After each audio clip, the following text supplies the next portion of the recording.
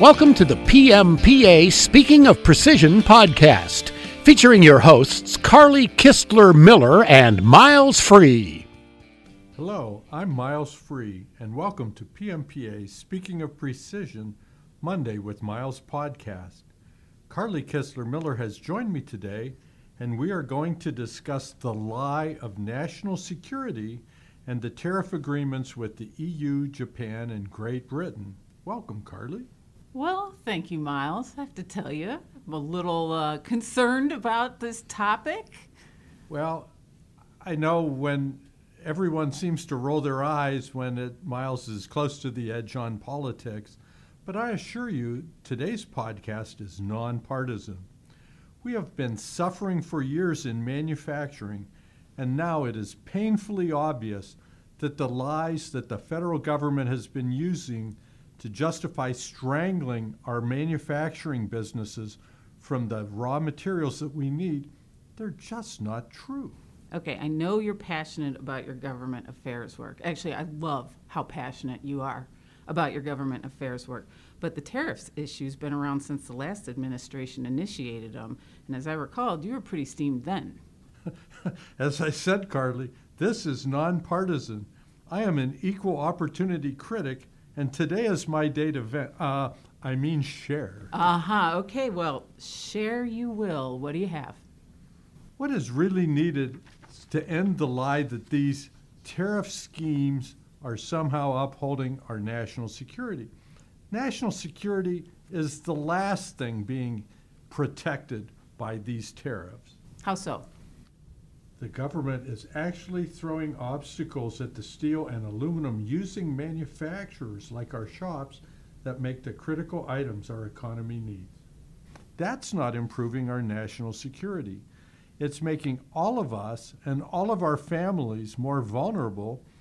It weakens our economy, drives costs higher, fueling the rampant inflation that's hitting us all. You've experienced personal inflation, right? Yes, it's painful. Our shops are unable to get critical materials needed for mission-critical and life-saving products, like medical products. I spoke with a shop owner a week or so ago that was unable to source a fairly routine grade of stainless steel here in the U.S., so they brought it in by air freight from Switzerland. What? Wait a minute. They flew in an airplane stainless steel bars from Switzerland to the States just so they can make the parts that were needed? They flew it. I don't even like to send a letter by airmail that costs a fortune. The logistics alone.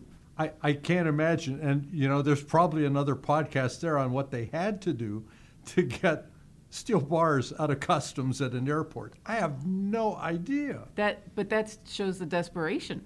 It also shows the dedication our small precision machining shops have to serving their customers. They're going to Switzerland and to the airport to pick up steel bars. Wow. But here's the insult in that whole deal. Even though there was no viable domestic supplier with reasonable lead time, the company brought in those bars still had to pay the tariff on the material, protecting an invisible, non-existent domestic non-producer. Well, that makes no sense. So they tried to get it in the U.S., cannot get it in the U.S., and they're going to have to pay the tariff to get what they need, and they have to go outside of the U.S. You're right. No sense. No sense at all. No sense. Now, because the steel companies are protected by this, now that it's a tariff rate quota scheme, instead of making the products that the market, their customers actually want, right? The grades where the steel companies just produce the grades where they can make the most margin. That's why the company I spoke with couldn't find any material of the grade, quality, and size that they needed. It was a niche item. The big boys couldn't be bothered. And so the American consumer gets to pay more if they can get the products at all, because the government is protecting the steel companies with these dishonest tariffs. Okay, dishonest. You keep coming back to this dishonesty and lying issue. What's up with that? Well, if we use the lens of truth in advertising as a way to look at an issue, or more precisely, truth in naming, these tariffs were originally claimed to be about protecting national security. In fact, it is the exact opposite. These tariffs actually act as a sanction, kind of like an embargo, against the steel and aluminum using industries located here in the U.S. Carly, let me ask you, typically, who does our government hit with sanctions or embargoes? Ooh, okay, North Korea, Check. Iran, Check. gotta be Russia. Right? Russia. Right, Russia, right. They hit these bad actors with economic sanctions because they're bad actors. Not just hostile to the U.S., but hostile to humanity. They are proven declared enemies. All right, so what's the point? What on earth did the steel and aluminum using industries do to be on the receiving end of economic sanctions that we typically reserve for regimes committing crimes against humanity? Our shops are making components that make life-saving, life-improving technologies that empower a better life for all, and these folks are basically putting us under an economic embargo. Okay, it's difficult to see the national security angle, because how can our national security be improved if they make it more difficult or impossible in some cases to get the critical materials that our shops need? Exactly. If we ignore the lie that it is for national security, then we're free to look at this justification through another lens, dare I say political, but again, nonpartisan. All right, be careful. I don't like it when you get close to that edge. Well, I'm not taking a selfie, Carly. There are a couple of 100,000 steelworker jobs that are being protected by these tariff schemes. Is that national security? Or is that a crass appeal for votes? You don't have to answer that. That's a rhetorical question. Okay, okay, if that's true, how many people in the metal-using companies and their families are being hurt by the impact of this tariffs on their jobs? Carly, that's the critical question. How many millions of jobs are in industries that use steel in their production process? 12 million. But 12 million is anybody that's using steel in manufacturing. If we look at intensive use, where steel is actually 5% or more of that industry's total input, it drops to 2 million jobs. 2 million jobs is 1/6 of the total number affected, and it's still 10 times more than the number of steelworker jobs claimed to be protected by these tariffs. Where's the logic? Those are some serious multiples. Multiples. How does that logic support our national security? We'll take care of 100,000 or so at the expense of millions. Yeah, the math doesn't work on that. It's not working.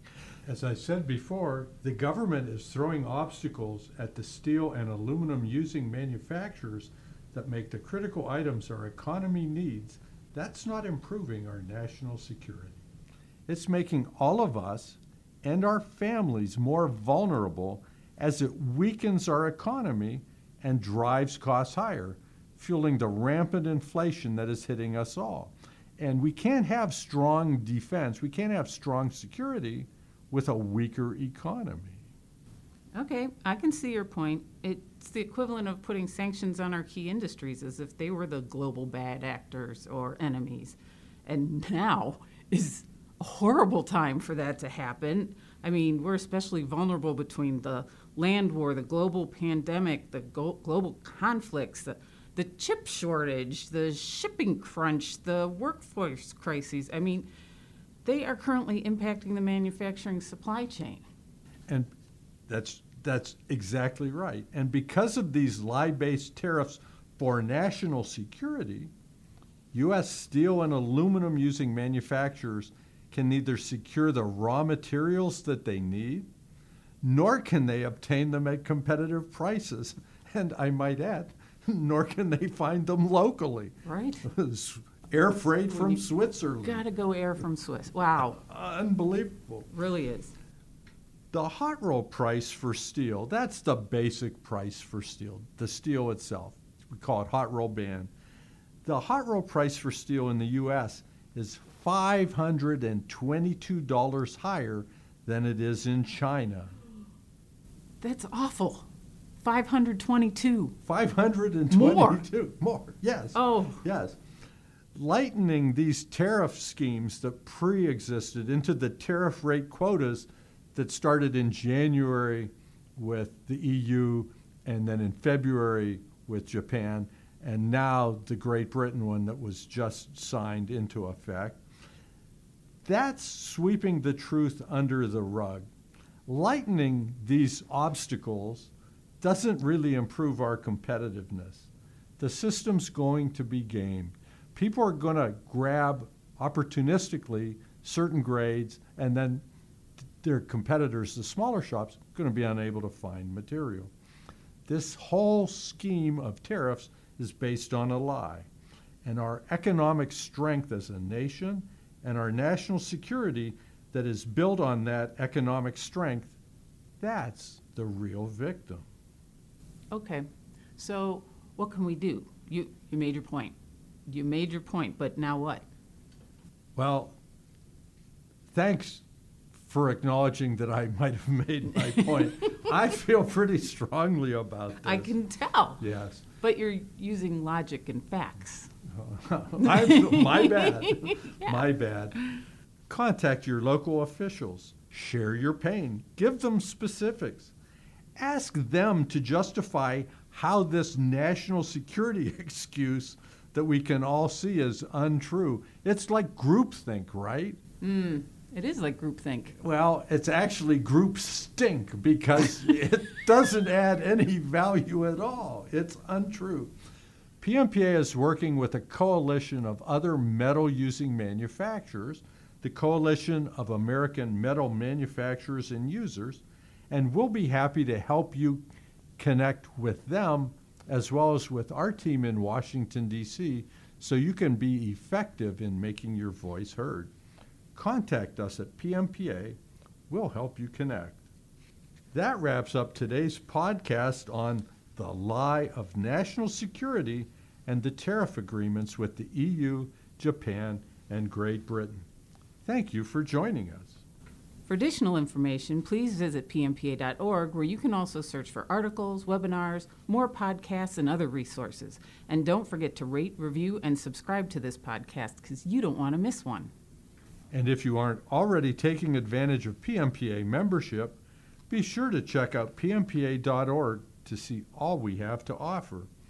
And why is a PMPA membership important, Carly?